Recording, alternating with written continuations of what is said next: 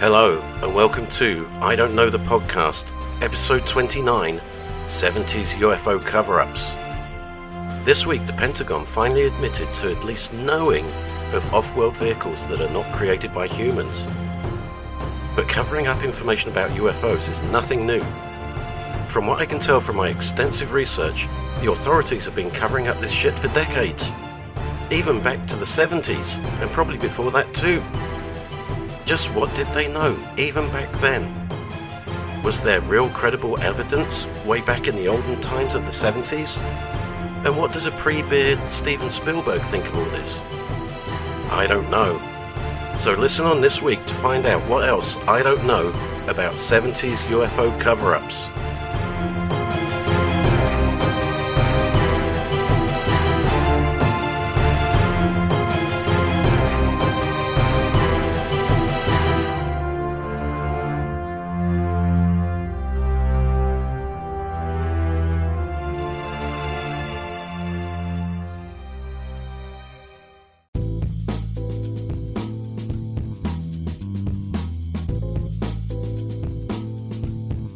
The 70s, an incredible decade that I. K. Mill grew up in. A decade of amazing cinema like The Godfather, The Exorcist, and Debbie Does Dallas. There was disco and punk music at the same time. A time of popular television shows that couldn't possibly be aired these days. And a decade in which a plethora of serial killers had their glory years. It was also a decade of government secrecy and cover-ups. A time when MKUltra was still operating. There was also the Watergate scandal that ended the Nixon presidency. And, as we now find out, it was a time of UFO cover-ups, the hiding of advanced technologies. Thanks to my discovery of the 1977 documentary UFOs Are Here, we will learn the extent of their deception.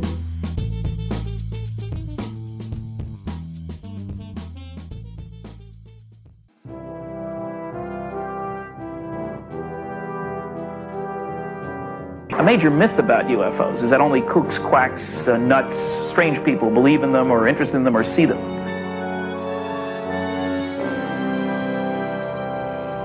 Most people think the interest in UFOs is limited to a few cranks.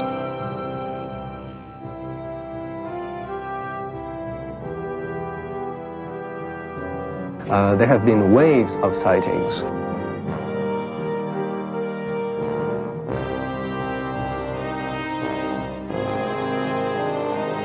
We have dutifully reported these things.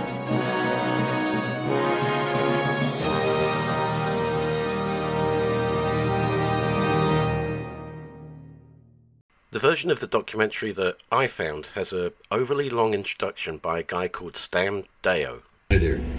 The documentary you're about to watch was filmed 25 years ago in 1977 in the city of Perth, Western Australia.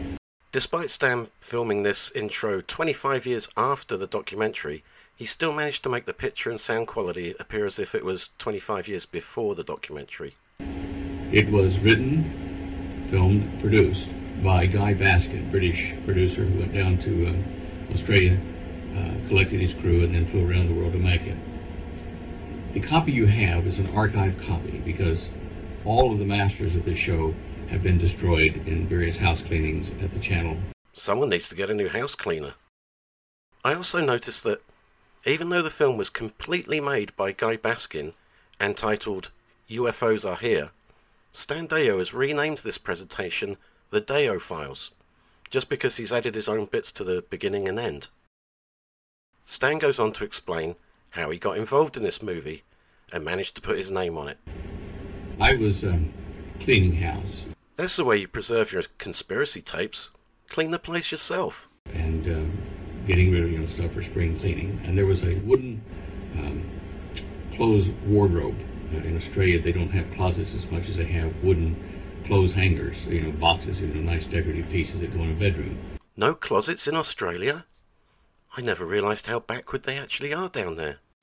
And I had too many of this old house that I was renting, and they were kind of falling apart in places, so I wanted to take it to the garbage dump, or the rubbish tip as they call it in Australia.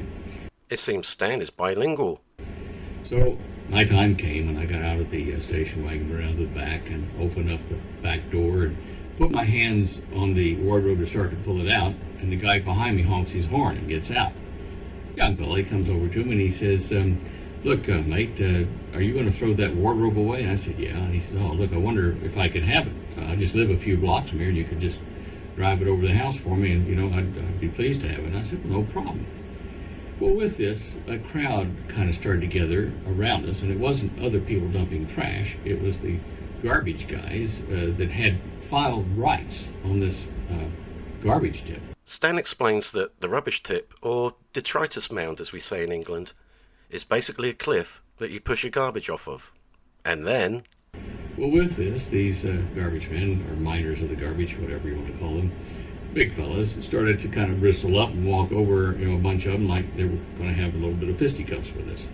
So the workers get first dibs on anything being thrown away, and they take that very seriously. And he says, we're going to push your car over the edge, mate, if you don't back off and let us have this wardrobe. So with this, the guy that was asking me for the wardrobe reaches in his pocket, pulls out his wallet, and he's an off-duty policeman. He says, right, the first one of you makes a move, I'm going to arrest you. Well, that kind of put a quiet on the whole argument. The policeman got in his car, he told me, follow me, and so I followed the guy. By this time, there'd been a crowd of people throwing the rubbish away, watching all this, and a couple of the guys behind the policeman's car said, oh, look, you mind if we come with you? So anyway, a little gaggle of us went over to the policeman's house and installed the wardrobe in his bedroom. I know what you're thinking. What has this overly long, non-closet wardrobe story got to do with UFO cover-ups? Is it a clever metaphor? Is there something hiding in the closet? The answers to those questions are, I don't know, and no, and no. It turns out that one of the guys that helps move the wardrobe into the cop's house works at the TV station Channel 9. Him and Stan start talking about UFOs for some reason, and they decide that he should be included in the documentary that we're about to hear. There, I just cut this week's podcast down by about 5 minutes. Now on with the real documentary, which is really titled UFOs Are Here. Cue amazing 70s UFO music.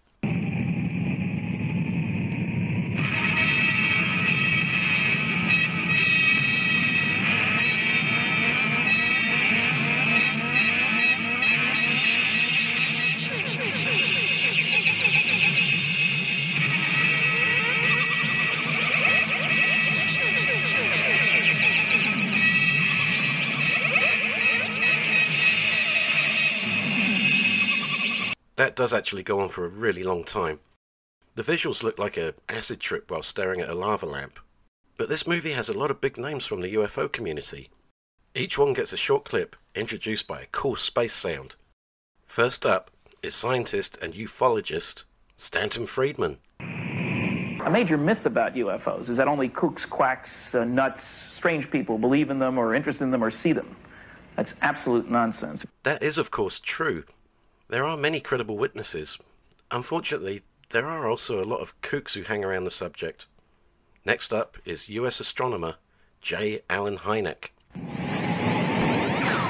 Western Australia is unique in the UFO problem because per capita, I believe it has more sightings than any other civilized area in the world. Also true. But I take issue with describing Western Australia as civilized. We already know they don't have closets.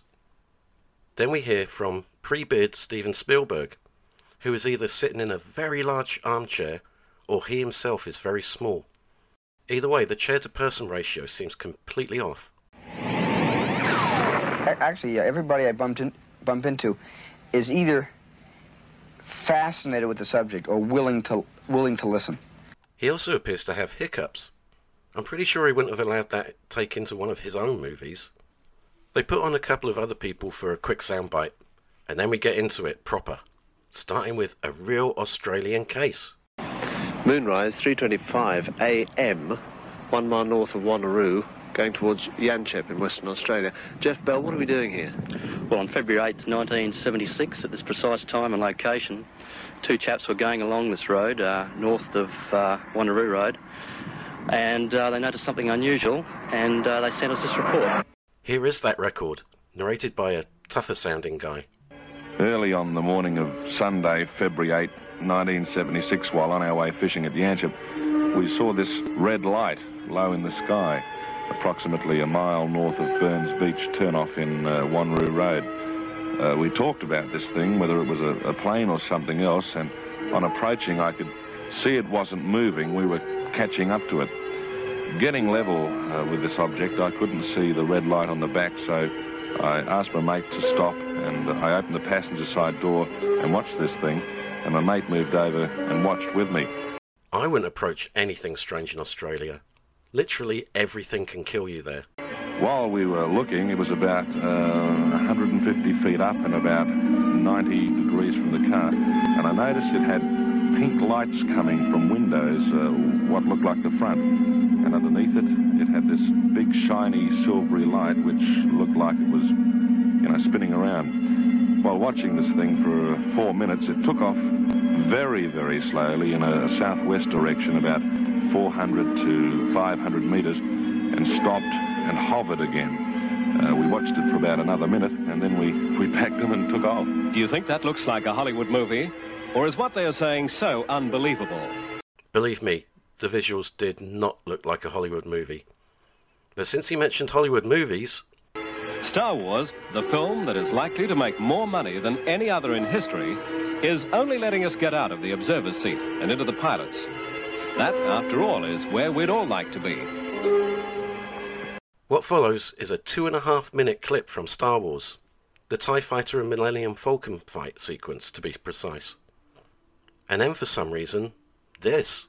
None of man's fantasies of evil can compare with the reality of Jaws. This is the extraordinary motion picture version of the best-selling novel, Jaws. That's a 20-footer. 25. A 2-minute trailer for Jaws. Then we find out why.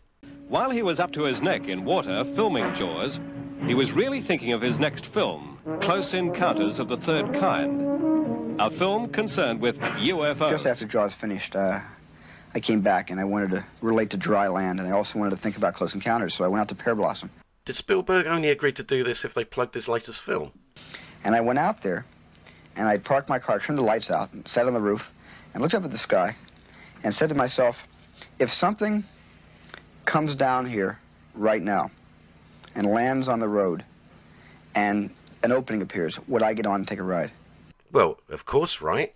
And I got very, very nervous because I realized that I wouldn't get on and take a ride. As a matter of fact, I was getting so nervous by embracing and romancing that thought that I got back in my car and I drove back to Los Angeles. I was terrified. Pussy. Most people think the interest in UFOs is limited to a few cranks. In fact, there are thousands of intelligent people who get together at international conferences all over the world to study them. We visited one at Chicago to interview the man who for 20 years was head of the U.S. Air Force Top Security Investigation into UFOs, Dr. Alan Hynek. Yeah, he's not a weirdo at all. In fact, in the early part of his career, he was employed to debunk UFOs. It's particularly heartening to me to see the rise of interest among scientists, and particularly astronomers, in the UFO problem. So it's often been said that, why don't astronomers see UFOs? As a matter of fact, they do. It's true. A lot of top-ranked astronomers are involved in the field. 53% of those who responded said that, in their opinion, the UFO problem was worthy of scientific study. And what is more, 64 of the astronomers who responded gave what would be called UFO reports, objects, sightings that they personally had made at their observatories frequently, which to them was unexplained. So a majority, even back in the 70s, believed UFOs were worth serious study. Then we hear from a French guy called Jacques Vallée. He's an astronomer and scientist who worked for NASA.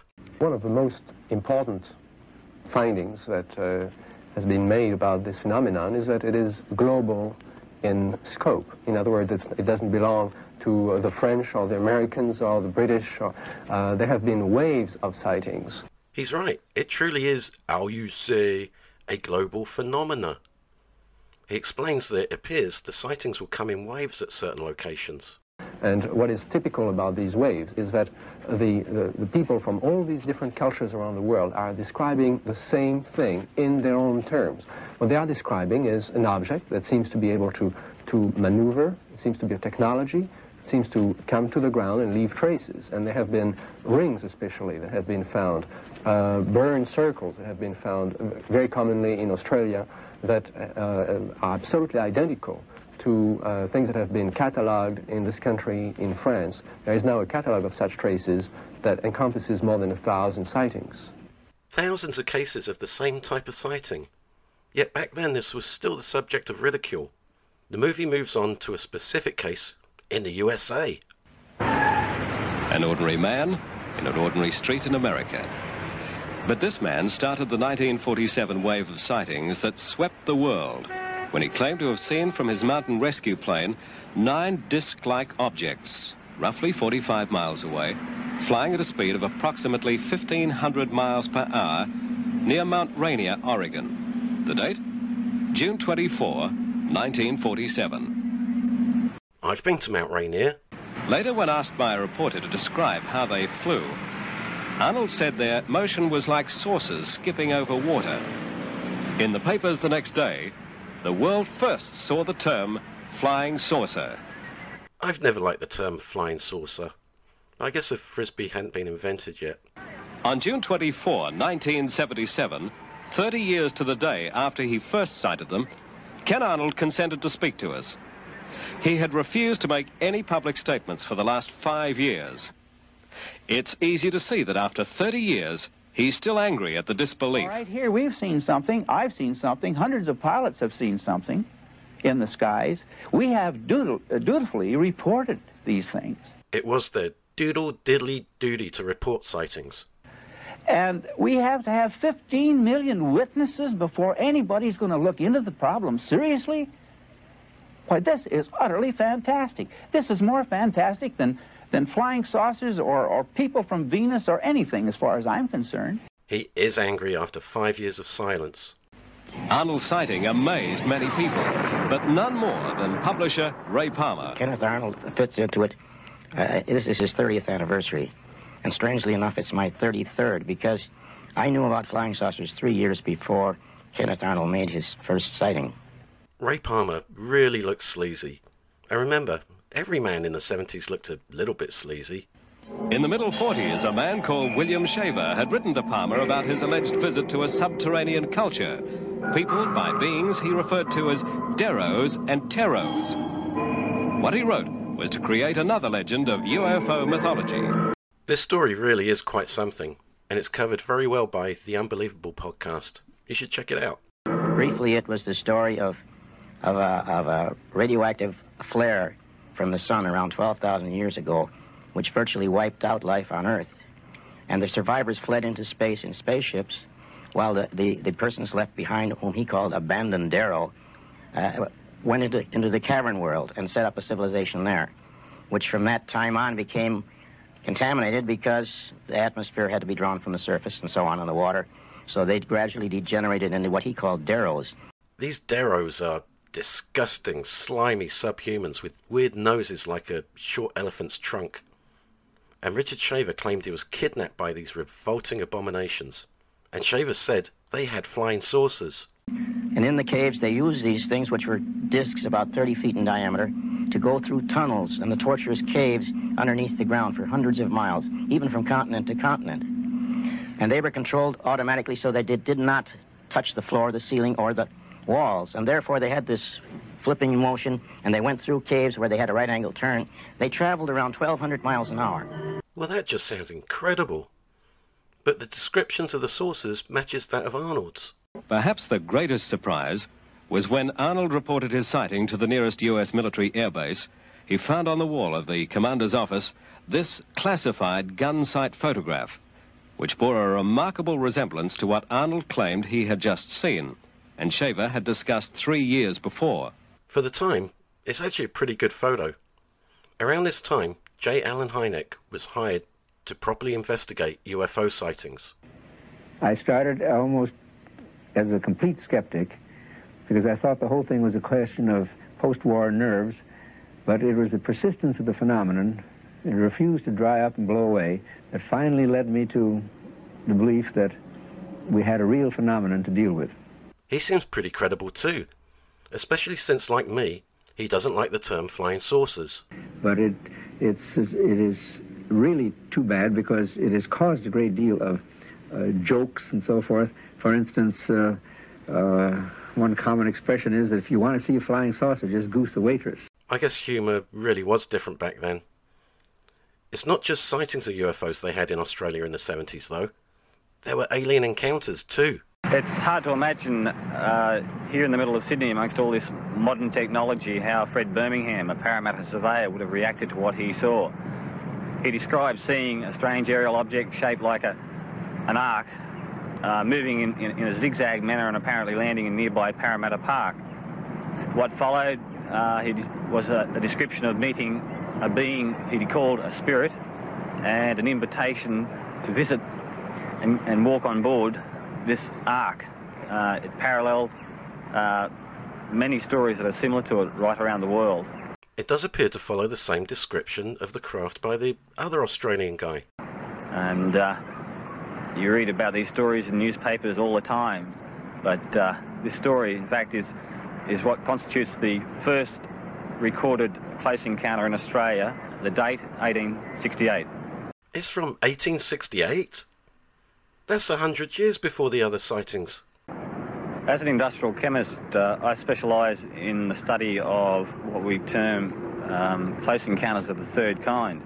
In this type of UFO sighting, an unidentified aerial object interacts with the physical environment, thereby leaving a permanent physical record of its presence. Did you hear that? Is that a car or a bus? Could even be a boat. Vehicles sounded different back then. I mean, back then, all our emergency vehicles went nee-na, nee-na instead of woo-woo-woo-woo. But I've got a bit sidetracked. What is the RAAF's official view of this? We visited them to find out. The RAAF is, of course, the Royal Australian Air Force. Squadron Leader White, you're with the Department of Defence here in Canberra. Is your function to deal with UFO inquiries entirely? Only partly. In Air Force Office here, I have several duties. Well, he would say that, wouldn't he? He probably tells his wife how busy he is every day. He doesn't want her thinking he has his feet up just waiting for UFO reports. He'd end up doing housework every evening. We think there's a fairly good reason to call them UFOs. The unidentified part of that statement is assuming immediately that we don't know what it is that people are seeing. Did they deliberately film this in the noisiest possible location? What people see are not necessarily objects. They can be weather factors, marsh gas, lightning, that sort of thing. Yeah, get a lot of marsh gas on the coast of Sydney, do you? The main problem that we see is the term UFO immediately conjures up in people's minds flying saucers, little green men. Yeah. So unusual aerial sightings we prefer. That's a bit unfair. I've been looking around at UFOs for a while now, and I don't think I've ever heard anyone describing little green men. Little grey men, yes, not green. I'd say about 90% we can explain. 10% on average we can't, for various reasons. They may be put in too late, insufficient information, some are hoaxes, but definitely some we cannot explain. At least he acknowledges that some can't be explained. And we appreciate it very much that we can talk to you, because it's, I think, fairly rare that you give interviews at all. Correct. Thank you. But he still didn't let the crew inside the building. Let's face it, this guy could be anyone. But in closing with this possible Air Force imposter, he's asked what is the official policy of the RAAF. In the early 1950s, about the mid-1950s, the government of Australia, along with the governments of America and United Kingdom, thought there might be some threat to national security with the sightings of all these peculiar happenings. So they asked the RAAF to investigate all the reports and come up with the facts. And after about 10 or 12 years, we could not produce any information that suggested there were any interlopers from outer space. The 10% or so unexplained, we couldn't explain, but on the other hand, they didn't suggest any interlopers. Like the US and the UK, the Australians said they found nothing and stopped looking at it, which we now know is not true. But that seems to be typical of all the militaries. What about civilian authorities? This confidential report from a civil airline captain was given to us reporting an incident that took place over Western Australia in 1976. The Department of Transport knew of no known traffic in the vicinity, and the Met Office knew of no possible cause for turbulence. If the turbulence we hit was caused by an object, I'd estimate it was moving at, say, between Mach 2.5 to Mach 3. That's around 2,000 miles an hour. Passengers were hurt, and the stewardess was off for 6 months and with an injured back, and seats were broken. Bloody hell, that sounds serious. Well, he may not think the Aussie sightings are as spectacular as in the US. I'm sure American listeners are actually more amazed that someone can take 6 months off of work and still have a job. The documentary then takes a dramatic turn and ends up in Chicago, Illinois, where we meet Betty Hill of Betty and Barney Hill fame. For those of you who know nothing about this subject and are suddenly going, duh, who's that, duh? Betty and Barney Hill were the subject of one of the most mystifying alien abduction cases ever. In 1961, they were driving in rural New Hampshire when they spotted a strange flying object. The object stops, and we join the story when Barney stops the car. Now, Barney decided to get out and try to identify this craft. And he saw a group of human-like figures standing in the window looking down at him. And he had the feeling that he was being told to keep looking, don't be afraid, no harm's going to come to you. And at that point, the craft started to descend. Barney was filled with fear, thinking he was going to be captured. He ran back to the car, and we took off speeding down the highway. But that isn't the end of it. We heard a series of beeping sounds. And a few miles beyond this, we heard a second series of beeping sounds. Now later, in our investigation of this, we began to realize that we could not remember what had happened between the two series of beeping sounds. Missing time. What could have happened? Betty and Barney were separately put under hypnosis to find out. The hypnosis proved that Barney and I had been captured and taken on board a UFO. Oh no, I think they were probed. After the first series of beeping sounds, we were speeding down the highway. Barney left the main highway onto a side road, and then a sudden left-hand turn onto a very narrow woods road. The beings whom he had seen on board the craft were now standing in the middle of this road. And the car motor stalled. Barney was trying to start the car. It wouldn't start. They separated, came up, and took us out of the car in two groups. They took us to a path in the woods to where the craft was on the ground, took us on board, took us into separate rooms, gave us physical examinations. They were definitely probed. And during this examination, we learned they had put a cup-like instrument on Barney's abdomen. Well, that's his story. Well, you're one of the few people to have met aliens. What do they look like? They all had very, very large eyes, very small nose, thin slit for a mouth, no hair, no eyebrows, eyelashes, and no this part of the ear that we could see. Fucking greys. Now I know for sure they were probed. But it's not an exclusive American right to see UFOs. You're damn right, because the crew go back to Australia. Now I can see where their budget went. They talked to the Reverend William Gill, an Australian vicar who at the time of his experience was forcing Jesus into the savages of Papua New Guinea. He and 38 other people witnessed the same thing. Can you imagine what it's like to look up in the sky and see a totally foreign-looking object? They're just hovering, not very far high up, maybe 200 or 300 feet up in the air, and glowing, and two bipods jutting out from behind it, from underneath it, and sparkling all around, and some figures up there. Yes, I can imagine it. This solid-looking object, and figures walking about on top, and not the slightest noise whatsoever. And so we waved. Yoo-hoo! Wouldn't it be wonderful if we could get this object down onto the playing field? And as we waved, wondering whether we'd get some recognition and whether perhaps they would understand what we wanted, they waved back. So I asked the boy to go quickly down, bring me torch, bring me pencil, bring me paper, and return as quickly as he can so that I can get any other events that occur and minute-by-minute movements, so that at least we'd be able to talk about it the next day. Now, I'm not poo-pooing his account, but instead of asking for paper and pencil, why didn't he ask for a camera? Cameras were around in the 70s. I know, I researched that. And this he did, very, very quickly. He brought it back, and he brought the torch and put the torch on and shone it to the craft. And as he did so, he waved or moved the torch this way. And we were dumbfounded when we looked at the craft, and the craft was as though it was responding to the torch. Actually, if you watch any of the stuff that Dr. Stephen Greer puts out, he does the same sort of thing.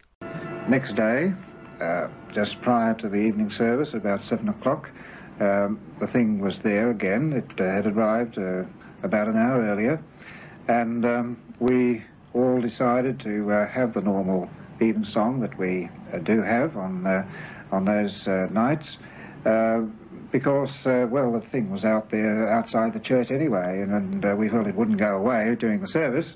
Hang on a minute. There's an alien spacecraft that you had contact with outside, and you still go and have a boring church service.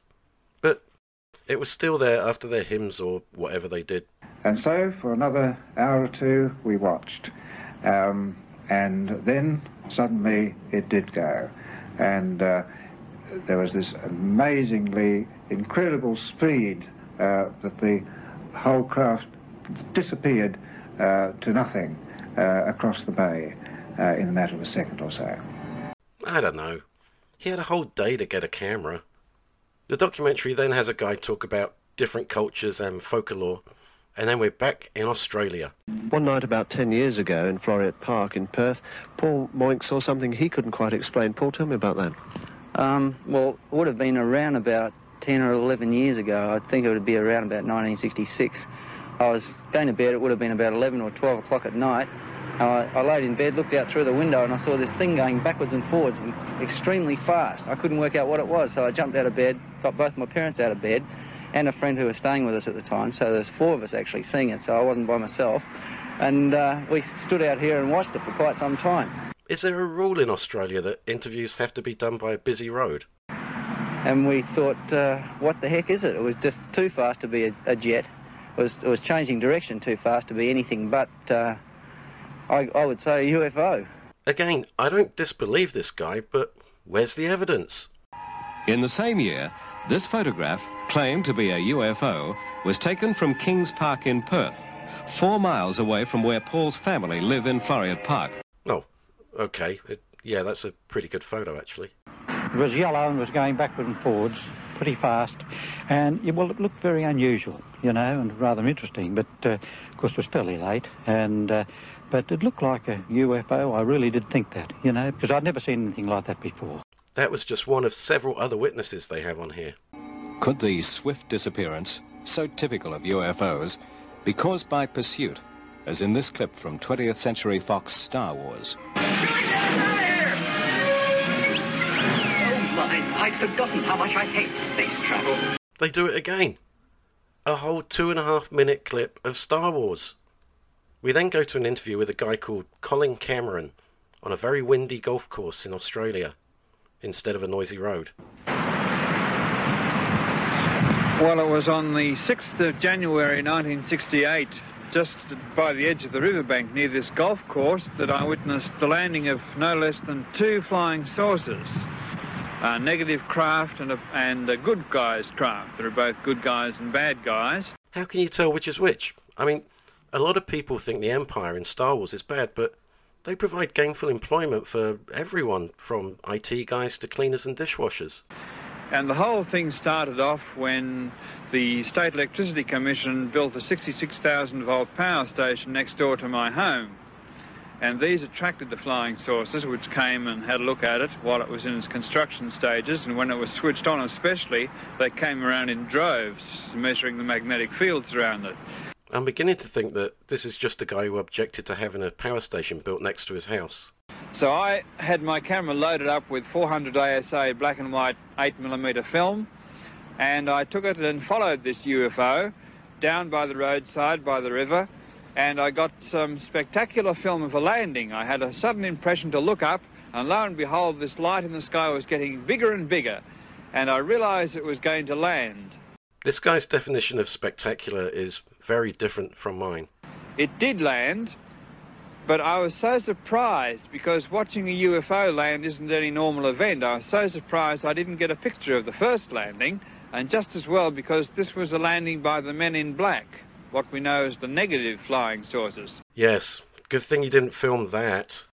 But after I'd recovered from my surprise, I did get enough gumption to photograph the second UFO, which came from Ashtar Command, which was in hot pursuit of this first UFO, and this is the one that landed in the movie film I took. The film is crap. This picture was taken the morning after the landing. It left a burnt circle 60 feet big in the grass. This second picture was taken 7 years later of the same burnt circle, and as you see, nothing has grown on the spot. Now these photos are very clear, and they do indeed show burnt circles in the brush. Well now, let's take a look at the burnt circle 10 years later and see whether or not anything has grown. Let's. Yes, well this is the burnt circle. A lot of flying saucer landings leave burnt circles, and nothing has grown on this one since the original landing on that particular night. And over the years we've come back to the boulevard and checked this area and found no growth on the burnt circle. Well, there is a circle of ungrowth, but Colin isn't just about annual circle checks. Along with Shaver, Colin Cameron claims to have had contact with the subterranean Deros and Teros here in Australia. Remember the Deros from earlier? The revolting, slimy, elephant-nosed assholes? This belief should not be dismissed too lightly. Ray Palmer came up with some astonishing details about Shaver's experience. I think Mr. Shaver, well, he originally claimed that he spent 8 years in these caves with these Dero and Tero people. How terrible! And I discovered later, much to my embarrassment, that he had spent these 8 years in the Ypsilanti State Hospital for the Insane in Michigan. Oh, dear. I contacted the doctors, and they said he was catatonic. He lived in a world, they even had to feed him, in this imaginary world of his. Except for one thing, when Kenneth Arnold saw the flying saucers, I put together 2 and 2, and I said, is the man catatonic, or is there something else going on? Or is there a way I can save my embarrassment and put a meaning to my years of wasted research? Maybe, because despite Shaver's undisputed insanity, many people still claim to have contact with the scumbag Deros, including this Cameron guy. I've been hearing these voices now for about the next 7 years onwards, every night. And until I started taking some infrared film, which I'd read in a book by, can't think of his name now, but... Trevor James. Trevor James. And he had, at the suggestion of Ashtar Space Command, taken infrared photography and got these invisible flying saucers. So I thought, well, as these entities were invisible and they were bothering me, I'd try some infrared film too. And that's where I got these pictures of these entities. Colin Cameron needs to stop wasting his money on expensive photography gear. The photo just looks like smoke, on which the outline of a person is drawn on with a Sharpie. And after those nights, what was happening to me was I was starting to hear these voices, just like Shaver was, saying I was going to die, saying they were going to get me, saying they wanted to stop me researching into flying saucers, and generally trying to terrify me. But I was never scared throughout the whole thing. This is what's kept me going. Just because you're paranoid doesn't mean they aren't really out to get you. The documentary then takes another massive jump. after talking to the clearly insane Colin Cameron, they go straight to Klaus Nobel, inventor of the Nobel Prize Awards. It's something that man cannot comprehend. I think it's very likely that there are unexplained phenomena, and I certainly have many times hoped that they would come and visit us now and tell us here on Earth that we are in the process of doing things that are not really in our best interest, because right now it seems like we are self-destructive, and I would like to have them to come visit us. Maybe if he made a Nobel Prize for aliens, they might come. So after that interview, the documentary comes to its conclusion. Governments really are covering up this shit, but for good reason. Experience leads us to believe that there would be a complete breakdown of the social order, like the riots in New York when the lights went out. In the MGM film Soylent Green, we get a taste of the chaos the future may hold. It's a very short clip of Soylent Green. I mean, it's not Star Wars, is it? From the government's point of view, we're still growing up, and eventually they might want to tell us something about what they've discovered over the decades. There is a rumor that was in U.S. News and World Report a number of months ago that Jimmy Carter might make some unsettling disclosures about the UFO phenomena sometime in December. Jimmy Carter did actually say he saw a UFO in 1969. A graduate nuclear physicist in America felt it his duty to report a sighting he shared with 12 other people. Perhaps he will prove, in the light of future events, to be the most credible witness of all. This rare official document was signed by the then governor of the state of Georgia, now the President of the United States, Jimmy Carter. Whoa! As we were about to finish this documentary, another intriguing explanation of UFOs was given to us by an ex-FBI informer now living in Perth. A research physicist, what he has to say is what he believes to be the truth. It is so staggering, we felt we should extend this program so that he could be heard. It's like an Unsolved Mysteries update. This scientist believes that man holds the secret of anti-gravity and can produce flying saucers at will. We interviewed him at a private house in Perth. This must be important for them to interview him inside. Well, originally I didn't start to investigate UFO phenomena. I suppose I started studying the physics that led me to this point. Oh my God, it's Stan Deyo, the guy with the long wardrobe story from the beginning. He's not just some former FBI guy into UFOs. He was in a secret government program. And I was trained there with 180 some odd other characters to do research in areas of electrogravitics. Later, we were programmed with libraries of information by slides flashed up on a wall at the rate of 200 pages a second. We couldn't even read them, but they were being implanted in our minds subliminally. Typical Americans, hating reading. And then I proceeded to do private research in this electrogravitics, thinking that I had cracked the secret of anti-gravity all by myself, and jumping up and down in my father's labs and mines in Dallas. And one day I was approached by the government and a kind of an emissary from Dr. Edward Teller's office, Dr. James R. Maxfield. And he told me what I'd been doing in my lab, and the details of stuff I haven't even written down or told anybody. He knew. Uh-oh. So it appears the US government subliminally programmed a bunch of people with secrets about anti-gravitational physics and then let them go off and conduct their own research. So what happened to you then? Well, they suggested that I finish my research in Australia. I wasn't enthralled with the idea, but Dr. Maxfield told me that I would be paid to come down and that I was to call the Australian consulate in San Francisco and ask for Bob Gray. And that's how he ended up at an Australian detritus mound, starting fights with his wardrobe.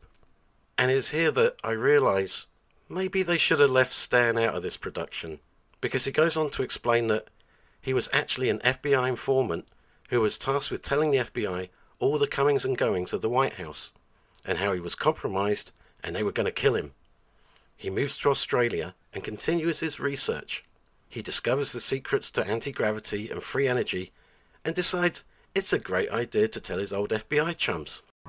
That's when people here in this country at the Aeronautical Research Labs, politicians started to get a hold of me. ASIO contacted me. Good grief. an ad infinitum chain of intelligence people, including 2 CIA people from the States. Dr. Tom Keeble in the Aeronautical Research Labs, he told me, yes, we know about the flying saucers your countrymen have built in England and in Canada. And in fact, we have film records of them here in the RAAF files. I said, I want to stop you there. Yeah. I want to stop him there too. I googled Stan Deyo, and he has a YouTube channel and a website that is full of crazy shit. Cosmic conspiracies, the coming of the Antichrist, in fact, any end-of-the-world batshit crazy idea, and what you can buy to prepare for that. After seeing all that, I don't believe a word he says about anything, and I certainly wouldn't take a wardrobe from him. I really wish they'd left the last word to Klaus Noble. Episode 29, 70s UFO cover-ups, the epilogue. So, what have we learnt this week? We learnt that 70s UFO shows had awesome 70s UFO sound effects. We learnt that some accounts might not be as credible as they seem. I discovered later, much to my embarrassment, that he had spent these 8 years in the Ypsilanti State Hospital for the Insane in Michigan. And we learnt that every bit of this documentary was probably done in one take. A physical record of its presence. UFOs Are Here did actually have some very credible witnesses, with some sightings being witnessed by multiple people with no relationship. But back in the 70s, if you reported a UFO, you'd be discounted as a nutjob or a freak. And it's no wonder when people like Colin Cameron and Stan Deyo are included into the debate. Those guys are either hucksters or have a genuine need for mental help. Obviously, governments do know about this stuff. And as we've seen with other things, they do tend to keep information away from the public. But at the moment, we have no idea how much they actually do know. In fact, it's taken a guy from a shitty so-called punk band to get the government to even admit to the smallest thing. Maybe we need someone from a better punk band to get the ball rolling.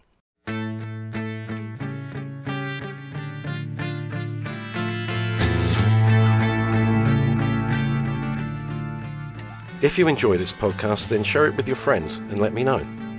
Join the Facebook group and the Instagram, and you can email me at idon'tknowpod@outlook.com. Special thanks to our logo creator, Raymond Roel of Project Raven Creative. See all his links in the show notes.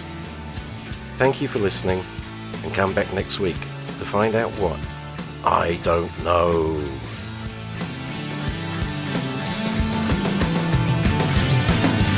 Good morning, Mr. Jones. We've been waiting for you.